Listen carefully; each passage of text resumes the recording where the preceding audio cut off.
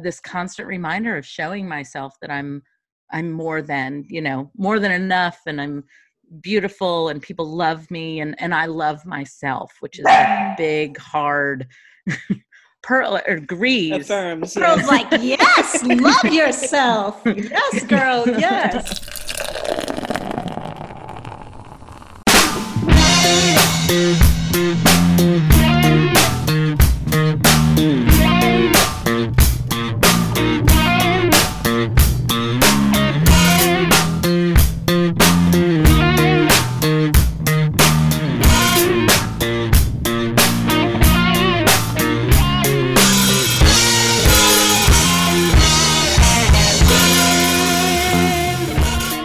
Episode 152 of Pub Theology Live, a weekly conversation on life and faith over a craft brewed pint of fine wine or whatever happens to be in your glass. Catch new episodes weekly as the Reverend Shannon Meacham, Ogun Holder, and a special guest address and engage what's happening through a theological lens, usually with a good brew in hand. Today we welcome back our rotating guest, Keisha McKenzie. Keisha is the interim program officer at Auburn Seminary.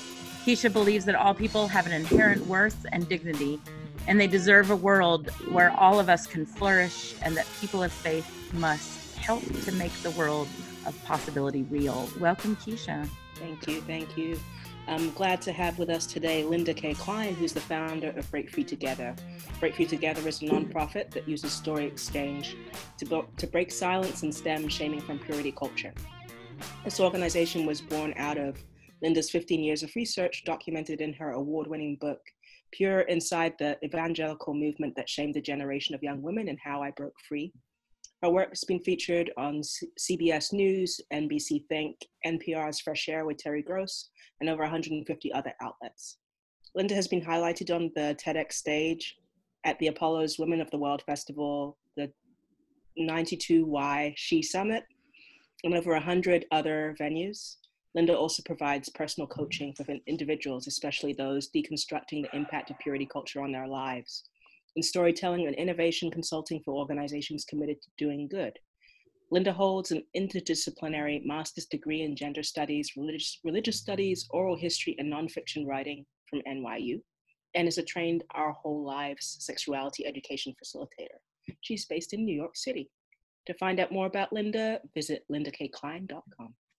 Oh, that was such a long bio. Thank you for reading that, Keisha. You're welcome. Well worth it. And I would like to introduce my dog, Pearl, who is clearly present with us because my being based in New York City means that there's nowhere to go. I don't think you can hear it, but there was another dog in an apartment across the hallway that was barking, and my dog was like responding. They were having a real conversation over the hallway. So my apologies. And if he comes again, you will know who Pearl is. Thank you, Pearl. I was actually going to ask what the dog's name was because, clearly they're trying to make their presence known. That's right. That's right. It's all good. We have a new puppy. We are fostering Jack Russell, and I'm not sure how come he's not lapping at my heels right now, but if he rolls up, then you will know. Excellent. Okay. Excellent. We're a dog-friendly podcast. The way that I keep Pearl, here's an inside piece of information. The way that I keep Pearl quiet during podcast interviews is by having him on my lap. So he's always part of every podcast that I do. That's pretty great. Excellent. You can show your love for Pub Theology Live by becoming a supporter on Patreon. Visit patreon.com/PTLive to get started, and a big thank you to our current patrons. You can see clips from the show and join our conversation on Twitter, Facebook, IGTV, using the hashtag PTLive. This week, we're talking about self-care, the new self-care Barbie, pastor expectations and burnout, and more. Oh my, I feel like there should be an oh my there. So what are we drinking today, friends, at our home pubs? Guest first. Oh, yes, guest first. Absolutely. If the guest were drinking alcohol at this time of day, the guest would go to bed after this podcast. The guest is drinking water, but with love, and we'll be toasting you all later on in retrospect, Excellent. a solid drink. I am the recurring water drinker on this show. She is. Cheers. Yeah. Cheers to that. It is in my only pint glass, which I got from a technical communication conference about 5 years ago. It's my favorite class. There will be a Pub Theology pint glass coming your way then. What? So you will have two now. I'm so excited. One can live in Maryland and one can live in New York. Exactly. So I'm a little boring today, but I haven't been to the store in a while. So I'm drinking Sam Adams. It's one of their limited releases, Cold Snap White Ale. It's very good. I like it. It's a very good, it's good white day beer that I can not fall asleep afterwards. It was this or a double IPA that was very high octane that a friend had left over Super Bowl, and I was like, I better not risk that one. What's the meaning of white ale? What's it mean? I'm sure that Ogan or Brian could tell us. I'm sure it has something to do with the way that it is brewed. The description is unfiltered and lively. This crisp white ale gets a kick from a bright blend of smooth spring spices. For me, they're usually more of a Belgian style. So okay. I'm wondering if it's the kind of hops that are used in it, if it's a specific kind. That makes sense. Completely out of context. I'm just guessing. And I'm sure that there will be many people that write in and be like, Keisha, a white ale is blah, blah, blah, blah. I'm all for learning things. Exactly. And bring it on, right? Yes. So we'll just start out. We are three busy people in the world. What is your favorite form of self-care? Let's start with that. I think I have. Oh no, you go ahead. You go ahead. Well, I have a couple. I like naps. I think they're underrated. I try to follow the science on them and either choose 30 minutes, 60 minutes, or 90 minutes. Wow, you are so disciplined. Yes. Well, I find that it actually helps. Does it? Yes, because the REM cycle is 90 minutes. So if I want to make up for a deficit, I will go for one cycle. If I'm trying to just reset a bad mood or something, I'll go for 30 minutes.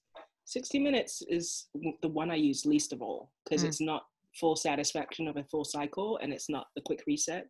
Right. So I just try to, depending on what I'm trying to do. I've heard, and I think this is right, that the 60 minutes helps if you're trying to reinforce some kind of memory. So if you're studying something, and you want to help the short-term memory not get stuck on itself, then you might want to take a longer nap. Oh, that's great. But yes, I like naps because sleep is good. I'm so jealous of nap takers. I am incapable of falling asleep in the middle of the day, and I feel like nappers live a better life. I'm inclined to agree. So that's one of them. I like cooking, just the process. I like making art, and I like Epsom salt baths. Yeah, I think one of the things that I'm sure that you've seen them go around, the articles of getting your spa days aren't self-care, and I'm like, let's not diminish the great healing powers of a bath, right?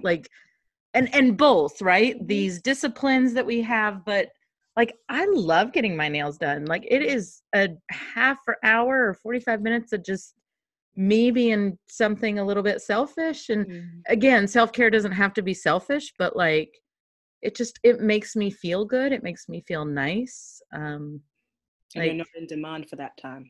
Right. And everything just kind of goes away. So, I think that there needs to be that balance there. But I have others of, so I take a weekly Sabbath on Saturdays from Friday night to Saturday night I don't do anything, in terms of So if the kids need to go somewhere, either they get picked up or my husband takes them somewhere. I don't cook on Saturdays. If I do, it'll like, oh, I might make breakfast because breakfast is relaxed and, more easy. But my husband makes dinner that night. I unwind every day by coming home and cooking dinner. Like I need to. It's one of my like weekly or daily practices. But Saturday I need to stop. And that 24 hours has been like more rejuvenating for me in terms of my own like well-being than anything else has, to be honest. When did you start that? I started that after sabbatical. So I had a 16-week sabbatical this summer. And what I got out of that was a lot of days of, Derek went off to work and the kids went off to school. Because I did half in school when they were in school and half when they were out of school. And just being able to have that quiet. So Linda, we have 4 kids. And so there's just chaos all the time. And, everybody, and we're not even like, we don't even let them, but like, we're not the parents, like they get to do one thing a week. Right. So they have piano lessons on Thursday night and they have piano lessons and guitar lessons and it's all at the same time. So like we go out once, we drop them off, we pick them up, we come home. Like there isn't running around to every which way all the time. We've created some boundaries around that. So anyway, yeah, I started after sabbatical and then I got a little bit away from it, right? Like you do. And then we went, Keisha, one of the episodes you were on, I think the last one, I was in Puerto Rico for his birthday. My husband turned 40 and he and I went off to Puerto Rico for a week, which was amazing. Nice. And there was a conversation there of like, okay, we really need to get back to this. Like, I've lost it and I'm starting to lose it. And so I need to get back. And I said it last night, actually. It's the difference between, there's a lot in my life going on. Like my life is a lot and my life is too much. Like that day is the difference between those two things. And that to me is self-care, right? Knowing my limits, knowing my boundaries and doing the things that need to happen in order to keep that too much at bay. Absolutely. So. Yeah. I mean, I identify actually with the nails thing, but for me, it's more if my toenails, in the winter, I always do my own toenails, but and nobody sees my feet. And so besides my husband. And so if my toenails are like janky, is that a word? Janky? It might as well be. Janky? If my toenails are janky in the winter, that means that I haven't had enough alone time. Because and if my nails are looking good in the winter, that means that I am like loving myself because my husband truly is not invested in my toenails.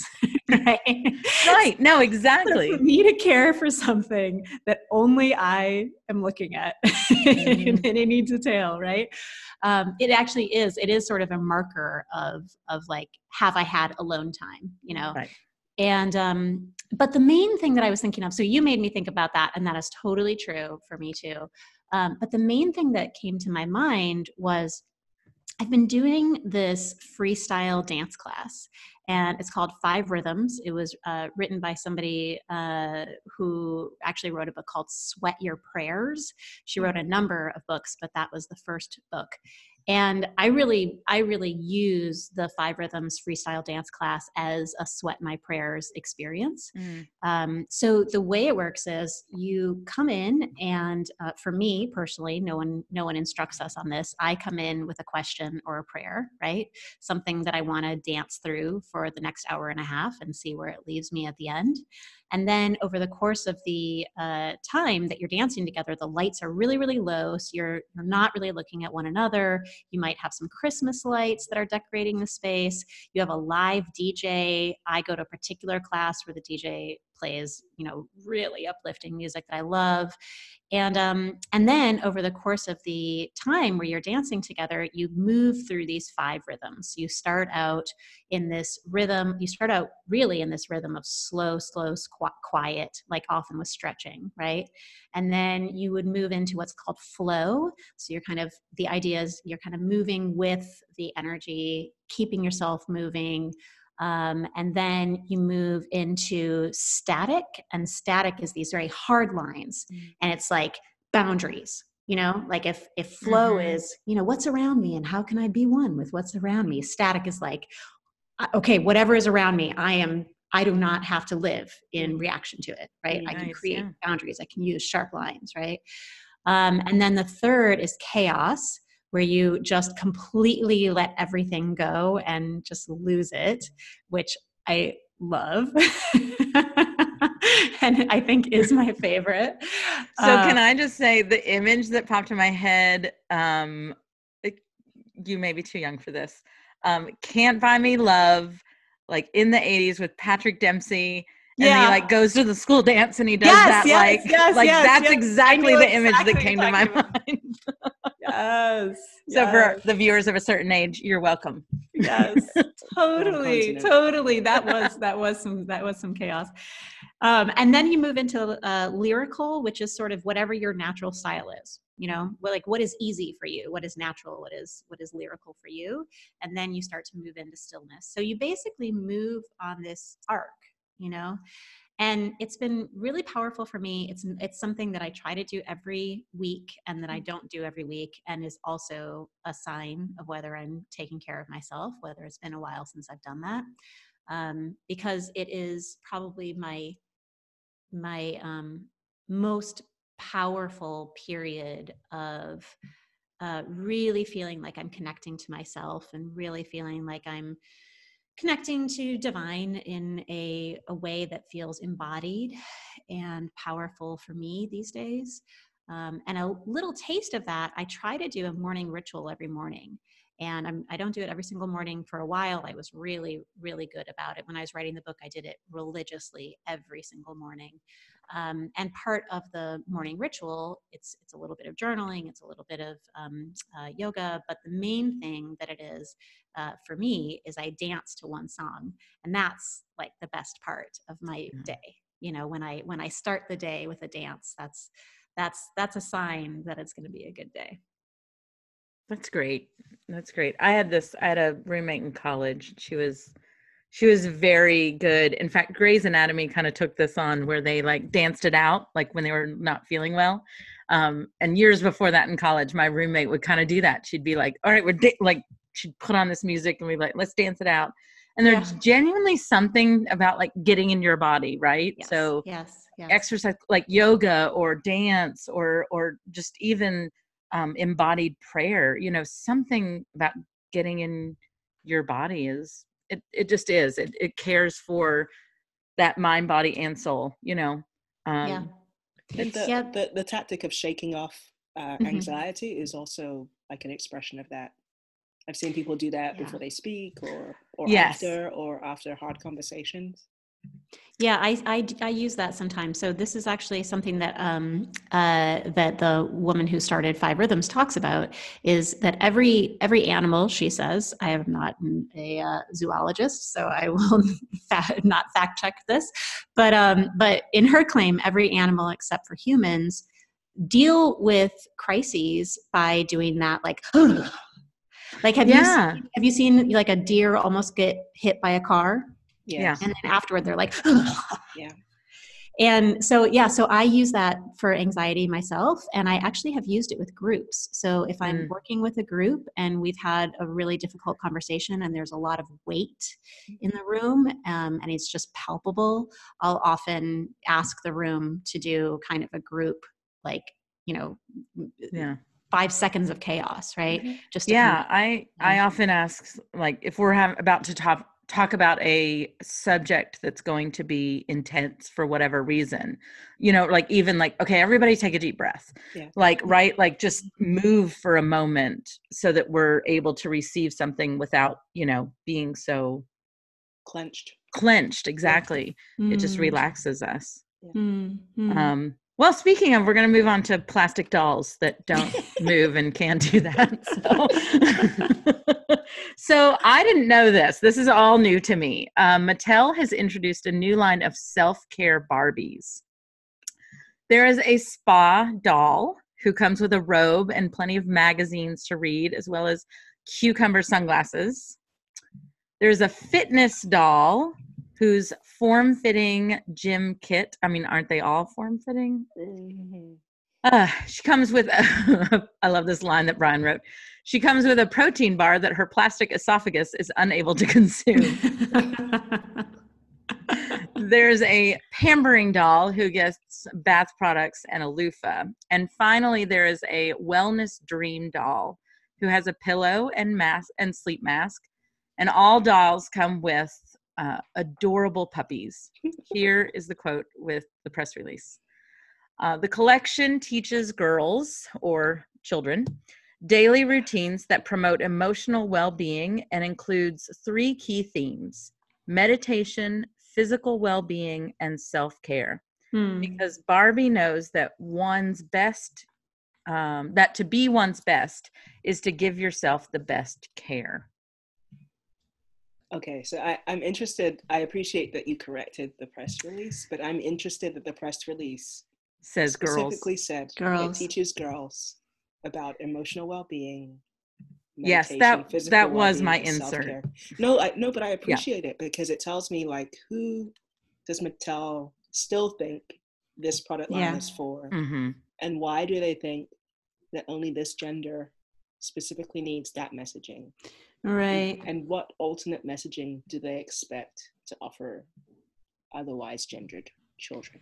I was thinking the same thing. I mean, I don't actually think that these particular self-care, things are not worthy or useful or important. Mm-hmm. But, if this was a line of self-care targeted toward men or toward boys, I do think it would be a very different list. Like, I was thinking about all the things that are missing. Like, I want a self-care Barbie that goes on writing retreats to work on her writing that she doesn't have time for in her busy 9 to 5, right?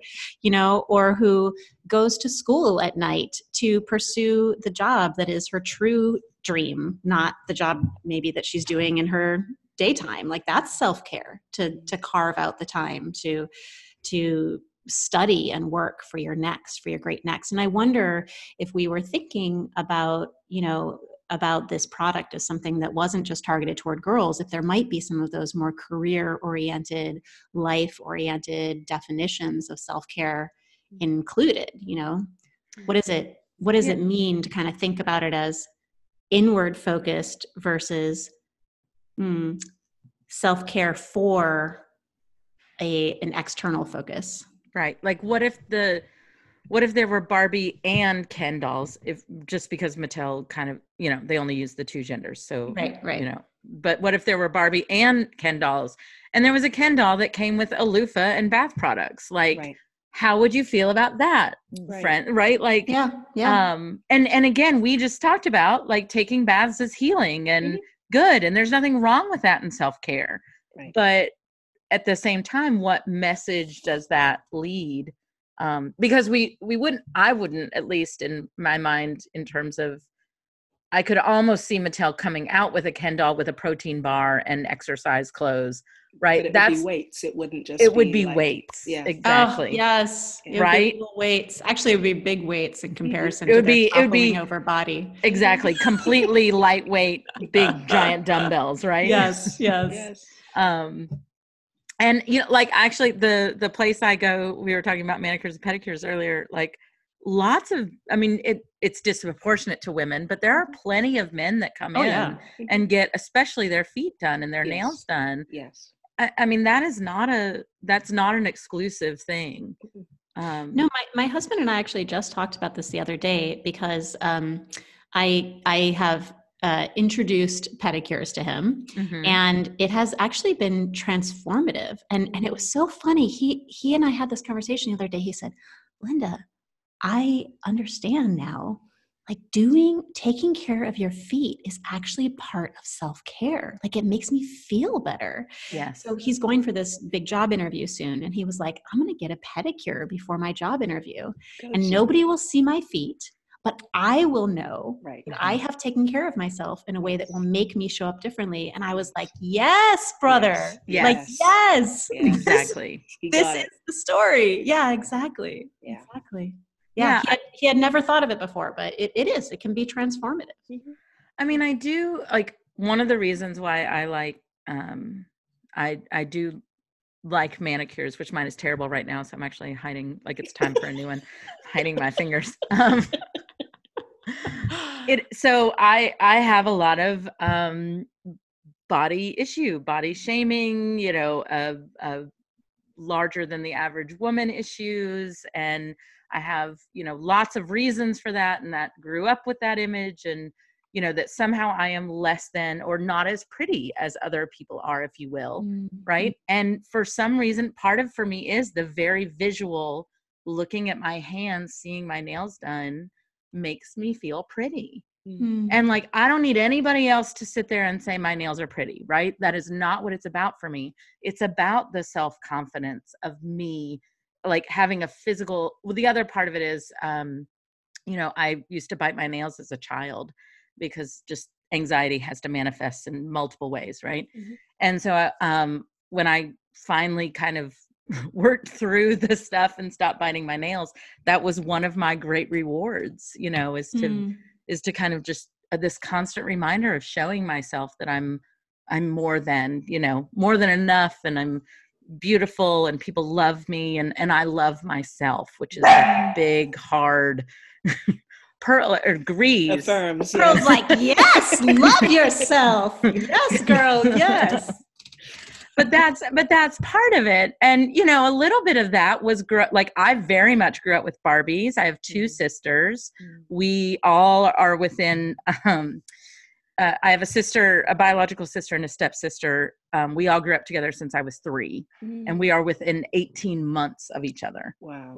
So we were like triplets in a lot of ways, which is weird to say, but it's true. And we played Barbies all the time. And we are 3 different women of 3 different shapes and looks and sizes and thoughts and all of those wonderful things. And, yet Barbie was somehow this, yes, she's perfect, right? She's all the perfect.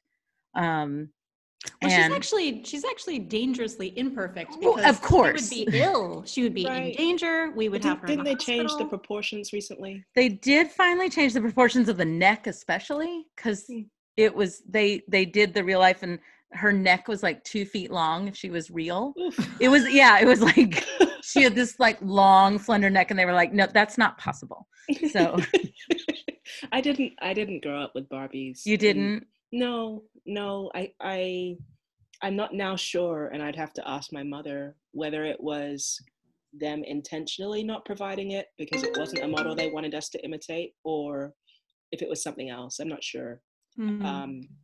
So the closest that I got was like a actual baby dimensioned black baby doll. That was the first one that I remember. I had a Tigra from Thundercats action doll. But those were action figures because they were for boys. Yes, action figures. Right. But it was a doll. Never thought of that. And then I eventually did get a doll that was similar in style to Barbie, but not as small. So it was about a foot, and with larger limbs, like larger proportioned limbs, and more realistic, still on the slim side, not my type, not my body type or whatever. But that was as close as we got. And so I don't remember attaching like my own self-understanding of bodies to those kinds of figures. And I guess that was a gift. It's interesting. I don't remember attaching myself, but I realized that I did. I don't know how much of it is dolls and how much of it is magazines, but I went to Japan when I was in my 20s, and there are a lot of single gender spas where you're naked, And I went to this spa and I was walking around and I remember seeing all of these different bodies and being utterly arrested by the fact that I had no idea that our bodies looked like this. Like I remember walking around and being like, what? This is what the range of bodies looks like? Like, look at all of us here. None of us look like the magazine. None of us look like Barbie. You know, there's every shape and size. And like some people are squatter in some areas and more stretched in other areas. And you know, there was just so much variety. And I remember being fascinated. Like I was staring at people, you know, and trying to hide it and be like, oh, stop looking at the naked people. But it really was out of this realization that I had an utterly flawed idea about what bodies looked like. Wow. Yeah. Yeah. I think so. For me, it wasn't that I necessarily like put on Barbie, like it was this very, you very much do not look like that. Right. So it wasn't that like, I'm supposed to, it was worse, right? It was, you'll never like, it was this, like, you'll never look like this. So, and somehow, and I really don't think anybody said this to me, and I don't, you know, that's how it works, right? Nobody actually said it out loud, right? But somehow it was, then I'm less than, if I'm not, you know, going to live up to this. And my oldest sister is blonde and very much actually physically did, I mean, not the real proportions, but in real life proportions did look like Barbies, right?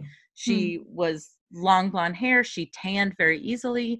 She had a large chest and large hips in the right ways.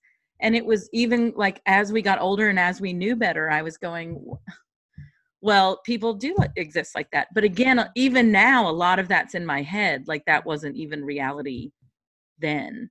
And then of course people get punished for that body type in different ways. Exactly. Right? And that's when I started to learn, like, I mean, in a lot of ways, we're all different. We celebrate that. And we're as people who present as women are all objectified in different ways because of that.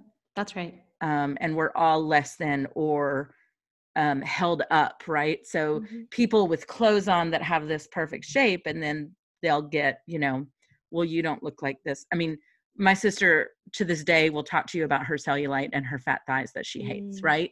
Like that's her rhetoric and her conversation. And it's interesting. I feel like what's been really a big aha for me over the years is how much all of it tends to be, and I'm speaking in highly gendered language right now, as we have been in general, but there's so much about whether or not a woman looks right that has to do with whether she is meeting the expectations of men. And whether those expectations are, she has to be hyper sexy, you know, or whether those expectations, you know, with my work on purity culture are around, she has to be hyper sexless. Right. And so in which case, if you're noticing the big boobs and the, you know, hips. Butt, you know, the hips, like all of these things, you know, that is going to be deemed as a problem as well in particular cultures. Certainly, so many of my interviewees who I interviewed for the book talk about, you know, looking at themselves in their mirror when they started to develop these body parts that were deemed sexual, right? And were deemed threatening, and that made them stand out in that way, and trying on shirt after shirt after shirt after shirt. Like, how do I get rid of this? Right. How do I make this disappear? Right. And crying, standing in front of the mirror because of the very things that that Barbie, you know, shows us what we're supposed to be. We have other people who are telling us, don't be that. And so you're getting these contradictory ideas about what you should look like and what you shouldn't look like. And at the end of the day, the whole contradictory ideas all come down to the same thing, which is whether or not you're going to be attractive to men. And to of course, the right man. And of course, in turn, to everyone. Right. And so just to get into it, you know, you mentioned your work. Like, I grew up in the Southern Baptist Church, And so all the while, middle school, high school, while bodies are changing, and, you know, and even, I mean, so my older sister dropped out eventually, but my the middle sister and I, she and I played Barbies longer for whatever reason. And, you know, even then kind of, I mean, I remember towards the end of Barbies kind of playing with putting them together naked, you know, and just kind of regular, just normal play of like what, and of course they're not atomically correct. So you're like, I don't understand how this works. And, you know, like that kind of thing. Right. But you knew, right? You knew that somehow Ken and Barbie slept in a bed and somehow this, you know, all happened. Magic. And then as we got older, These hard bodies go jam. I mean, listen, some do, you know, and some soft bodies do that too. Yes. But you know, as we continue to grow up in this, I think now I will never be able to get this stupid article out of my head. It got passed around a few years ago, and then last Sunday, the lectionary was, you know, if your eyes cause you to sin, gouge them out. Yes. And so I've been thinking about these in tandem. So the article was written by an evangelical or conservative, you know, kind of man of like telling women to stop wearing yoga pants because it made their butts look really good. You know, do you know the article or that like? Yeah. Mm-hmm. So that it's, you know, women need to stop doing this because they like yoga pants make their butts look so good that, you know, it's tempting men, and how dare you do that? Right. And I was just like, Jesus, take the wheel. Like, I can't with this guy, like, or these people, you know, kind of thing. And so when that text came out this week, I was like, okay, obviously Jesus is not saying to actually gouge your eyes out, right? Like, what does it mean that Jesus speaks in hyperbole? But you might as well say, like, a woman walks by with yoga pants on, and like, you could make a modern day parable out of this in terms of that, of going, and you said to yourself, constrain yourself. You know, like, why did we make that the woman's problem? Yeah. Because, by the way, yoga pants are super comfortable and awesome. So you need to stop. Yeah. My own experience was it's along those lines, because I grew up almost like a very athletic tomboy kind of person, but I would wear church dresses and skirts to church on Sabbath. But when I went to college in Jamaica, the school at the time had a rule that didn't allow women to wear pants. So I had to buy a whole bunch of skirts and dresses and stuff like that. So it was a big deal for me to make that shift at all. And then when I eventually got to campus, because I was the athlete, like, I had hips and I had thighs and stuff, and you could guess what my shape was underneath the dress. And it was a whole new issue of my body not being compliant enough for that system, because I was too athletic. I was wearing clothes that actually fit my body. And it was a problem because I had clothes that fit my body instead of a sack. And it was just deeply demoralizing. I was about 15 and a half at the time. And it was deeply demoralizing to go from a space where, like in the UK, like nobody cared what I wore. My family only cared that I was respectable looking, and like I was neat and clean and tidy. And nobody at church ever gave me that kind of shtick around being beguiling, or, you know, all those things they might say to young women. So it was a real kind of shock to the system to suddenly be a hyper focus of attention, and much of it not by men but by women, enforcing this puritanical system. That's right. So to feel not only hyper visible but betrayed by one's own gender, because of the way that the system forces that kind of mutual policing. So you're in compliance. Yeah, and I found that when the men did, I mean, they used their wives, and again, the wives went along with it. It's not like it was a complete, you know, they bought into this idea too, but they would often lift up the woman that was clearly very attractive and wore, you know, buttoned all the way up, you know, the turtleneck and the long skirts and the, you know, right. But like, and but never chose the woman that was my size that, wore the same clothing. Interesting. My husband always says to me, he's like, you actually dress very conservatively for your personality. And I was like, there is a reason for that. Like, and it's not, it's just the way that, I'm comfortable in my size. And I've done a lot of work to try to unwalk the, basically wear the sack, right? Just do a big sack, because then, because actually what was it? What's the it was a book, Shrill. Is that it? Where it's played by Yeah. So, and she talks about like that actually the bigger the you TV are. show is Shrill. I'm not sure if the book is called Shrill, but the TV show is, the TV Shrill. I'm not sure.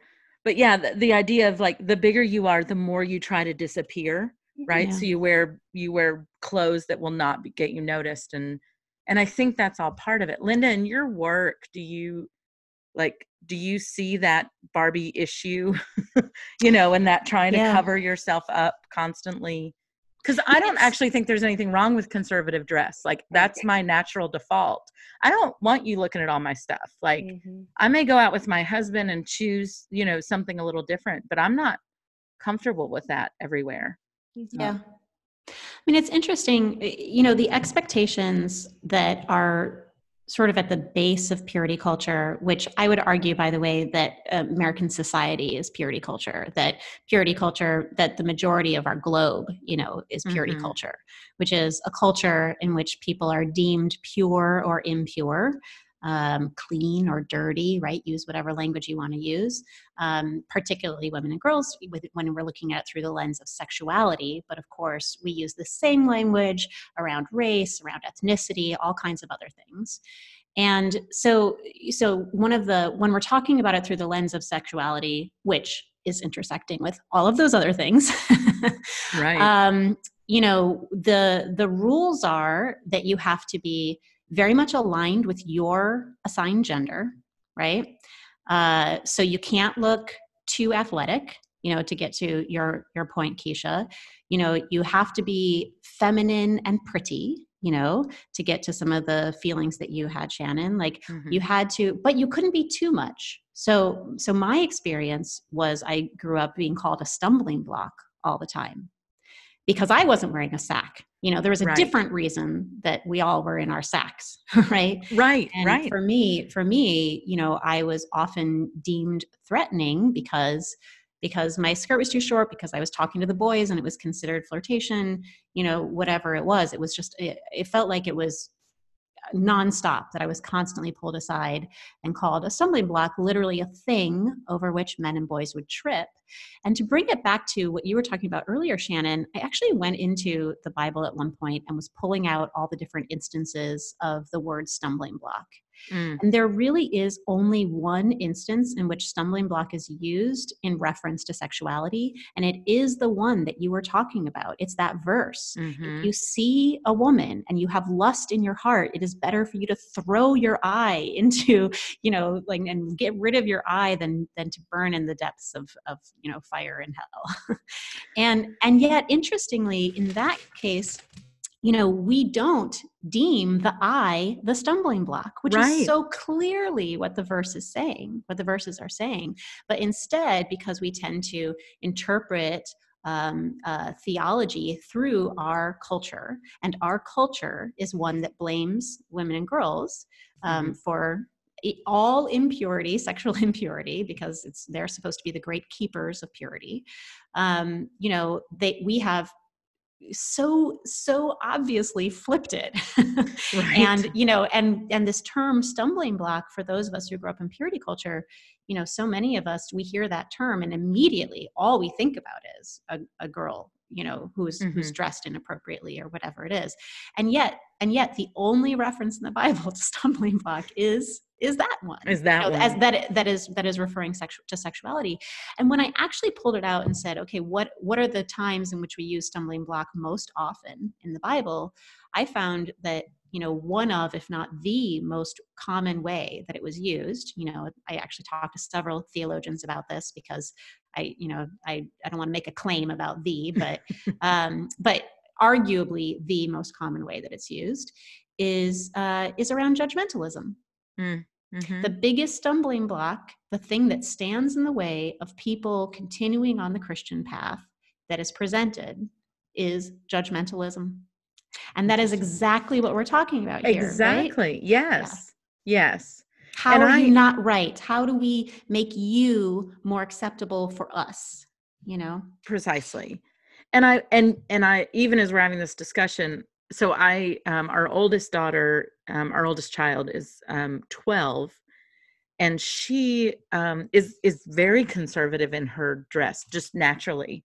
She is also she is quite tall for her age. She is 5'6" already. Like she is like, she just passed a half an inch on me, and she's not done.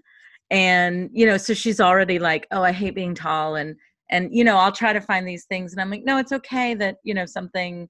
And I don't think that's because of me. That's just her. That's her own way.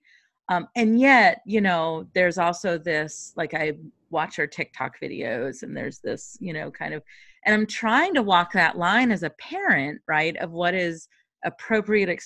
Like, are you doing this for you? Are you doing this for someone else?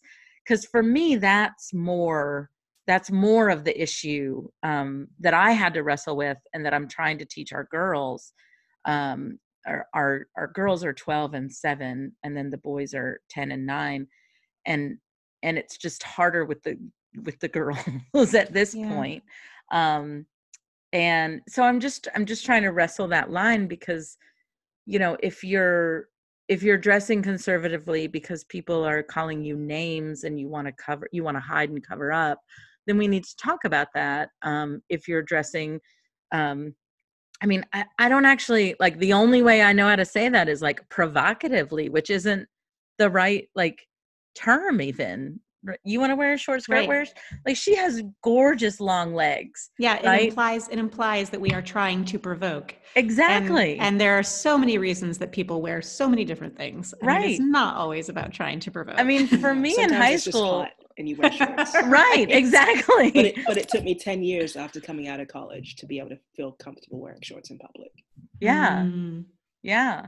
And I still not really comfortable wearing shorts in public, but again, those are my body issues, and it's a hindrance. Sometimes I put on a tank top because I'm like, it's hot, and I just can't care. I just can't care what you think about my arms, which, by the way, nobody's thinking anything about my arms. Like, right. They really aren't. Nobody's like, oh my gosh, she should not be wearing that. Like, that's all on me. But I have a similar thing with my legs. I when it's really hot, I love the feeling of the sun on my legs. Like, I just love the way, especially when you've been in the winter all year, and like, it's like parts of you are just like, what is this on my skin? Like, like parts of your body when they touch the sun are just like, ugh. Exactly. And so I'm alive. and I'm 41, and I like feel like there are rules for the length of shorts that I should be wearing at the age of 41. Yeah. And sometimes I'm like, I don't even care. Like, I'm going to wear these shorts, and I know I've got the whatever, right? And I know the whatever, but like, I'm going to wear them, and I'm going to feel the sun on my legs, And your legs are going to love you. And my legs are going to love me even if you don't. Right. I can't do it for you. I got to do my legs right.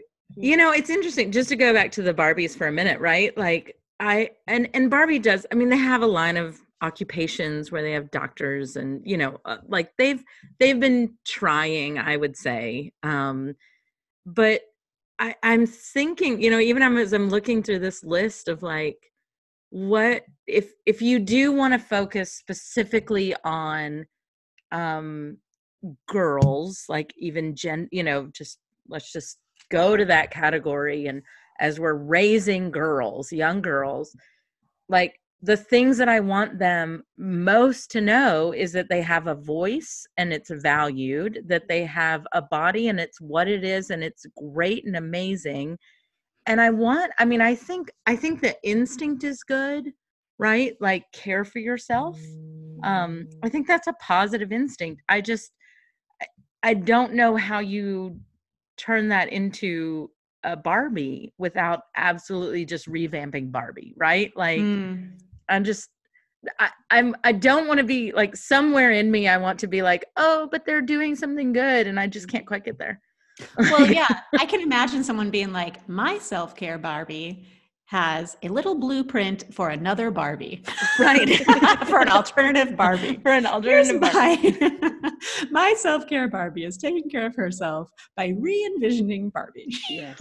Well, and that's what so I'm wondering, right? Is there a button that you push that guides you in a meditation that like you are worthy and you are whole and you are perfect just the way you are? And I'm like, okay, I might buy my kid that Barbie, you know, like that'd be good. Most of our girls still play with Barbies, and they were all donated to them. Like, I don't know that I really, the only ones that I've actually bought were to diversify our Barbie collection because they do play with them. So I just wanted to make sure that they had options. But like, listen, they're having a good time and, you know, whatever, and they're occupied and away from me. So that's always good too. But, but like, I'm also like, how do I smush this for you? And like, everything just kind of go this way. Like, you know, like when you're cropping a photo and you just want to stretch it a little bit. Like that's what I want to do with Barbie. Just like widen her a little bit. And they've grown up like pretty much from the moment they could ask questions or talk, right? That everybody looks different and everybody has things about their body that they like and they don't like. And, you know, and they repeat that on a loop on a regular basis. And that doesn't stop my daughter from saying, Mommy, I hate that I'm tall. Yeah. You know? Yeah. And or my daughter from saying, I hate that I'm short. Right. Exactly. And it's the thing that I say, honey, there's really nothing you can do about that. Like, so you've got to learn to love it. You've got to learn to embrace it. And, you know, I try not to harp on it. Right. So we try to talk through a little bit, like, what don't you like about it? And most of it just comes down to, I'm different, you know, like I'm taller than all the boys. God love her. Oh my gosh. Last year, sorry, I just have to tell the story. In the 5th grade, they learned dancing in gym, and the boys were here right to her chest. And I was like, this is the most awkward thing I've ever watched in my life. Yeah. That was me in 6th grade. Yeah. And all the boys are like, okay, I'm not going to look. It's like, I mean, they were actually, the boys I thought were pretty polite about it, but like, you know, she felt awkward. Well, Pearl clearly agrees. I'm sorry. No, you're fine. That's okay. Well, any last thoughts or words before we? Only that your comments earlier around Sabbath and feet reminded me that when I lived in Texas, one of my Sabbath rituals on Friday evenings was a foot bath. And because I didn't then have a car and I was walking around a lot, it had dual function in similar ways to the way that I think the foot washing in the story of Jesus had a dual function. And so when I'm feeling particularly stressed, that is one of the things that I pull back out, the little home soak and scrub and feet care that you mentioned, Linda. And so I think that's the thing that's been coming to me as we've been talking about ways that we kind of counteract the negative niggling messages that we get, is to do practices that do nourish us despite. Yes. So that's one of them. And body practices. Yeah. You know, practices where we're sort of caring for this, because this it's thing that we've been taught to make into something other than it is. How do you care for it as is? Yeah, and tying it into Sabbath particularly, because there's some tendencies with conventional commercial self-care is to care for the body so that it can produce more. And I think Sabbath practices are around care for the body because, period. Yeah, that it very much reminds me, right? The woman that anoints Jesus' feet, and that everybody around her went, this is inappropriate. This is not the time. This is wasteful. This is wasteful. This money could have been whatever. And like, and again, you know, Jesus doesn't shame women for being lustful. And he's saying, you need to stop it, guys. Like, that's ridiculous, you know. And he stands up for her and says, no, like, she is doing what she feels in her heart. She is anointing me for the next things. And I mean, it's prodigal, but you know, it's still, or it's prophetical, I guess. So my friend and I, Jen, we're both pastors, and we meet for breakfast every Monday, Thursday, and we go and get a pedicure together as a Monday, Thursday practice. Because that night we're going to wash other people's feet, and we're going to tell this story, and we're going to whatever. And so that morning during this very busy Holy Week, we take 2 hours out of our day and care for each other through, you know, time together, and care for, you know, our feet in the same way Jesus was cared for, right? And loved. And people kind of laugh at it. And I'm like, that time is sacred to me. Like, we've been doing it for years now, and it is absolutely so meaningful that day and that story gets wrapped up together, you know? And so, yeah, there's something.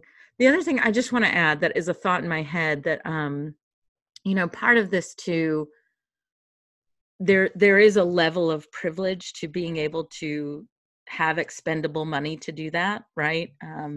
You know, it's kind of getting my nails done is my one little luxury item that I will spend extra money on. But even as I'm talking, I'm going, you know, it's just whatever it is, right? But it doesn't have to be a brand new outfit. It can be, you know, just something that you pull out that makes you feel good, that you already own. And, you know, I buy a lot of secondhand clothes because that's, you know, what's affordable in our house. But it feels good to me, right, to own something like that, or it's new to me. So I just want to kind of give a word there that it doesn't have to be about money, right? It doesn't have to be something that's that you have to have a lot of income for, because that's not always the case. And especially as women, we're going to give for somebody else. And that's something we were taught from, you know, a young age. That's right.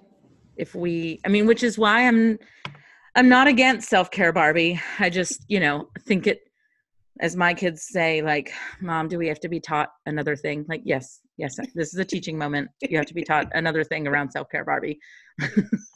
Yeah, but self-care Barbie needs a draft too. Right, exactly. She needs doctor self-care Barbie, right? Or minister self-care Barbie, or you know, whatever. They come with dogs. It could be veterinarian self-care Barbie. Like, she cares for dogs all day, and then now you care for you. I have a closing thought to kind of bring in another piece, which is, and hopefully you can cut out some of my dog barking in the background, but I do think it's interesting that Barbie comes with a dog. Mm-hmm. And I will say that the reason that I got my dog is because I was doing really isolated, lonely, hard work. Yes. You know, of being a writer. And that was putting me into a depression, and I desperately needed company, you know, and someone to be present. You know, obviously he's a little too present right now. I mean, clearly I didn't do the boundaries, because I need moment that I brought him into my home. But it's true. You know, there are, you know, there are so many ways to take care of ourselves that are, you know, not about going to the spa or going to the gym, right? Or trying to change our bodies to look a particular way. Mm-hmm. And I think all of these things are things that I would love to see us talking about. Yeah. Awesome. Yeah. Well, friends, thank you so much, Keisha and Linda, for being with us today. Just me. I mean, the royal we, right? The royal us. Yeah, folks listening at home. We'd like to thank our originator of Pub Theology, Brian Burkhoff, and our producer, Derek Weston. Connect and spread the word on social media. Listen anytime on SoundCloud, Stitcher, Spotify, Apple, or Google Podcasts. And watch us on YouTube, Facebook, and Instagram TV. Sign up at patreon.com for more content, and find or create a Pub Theology in your town. Go to pubtheology.com/directory. And until next time, friends, drink responsibly and keep those conversations flowing.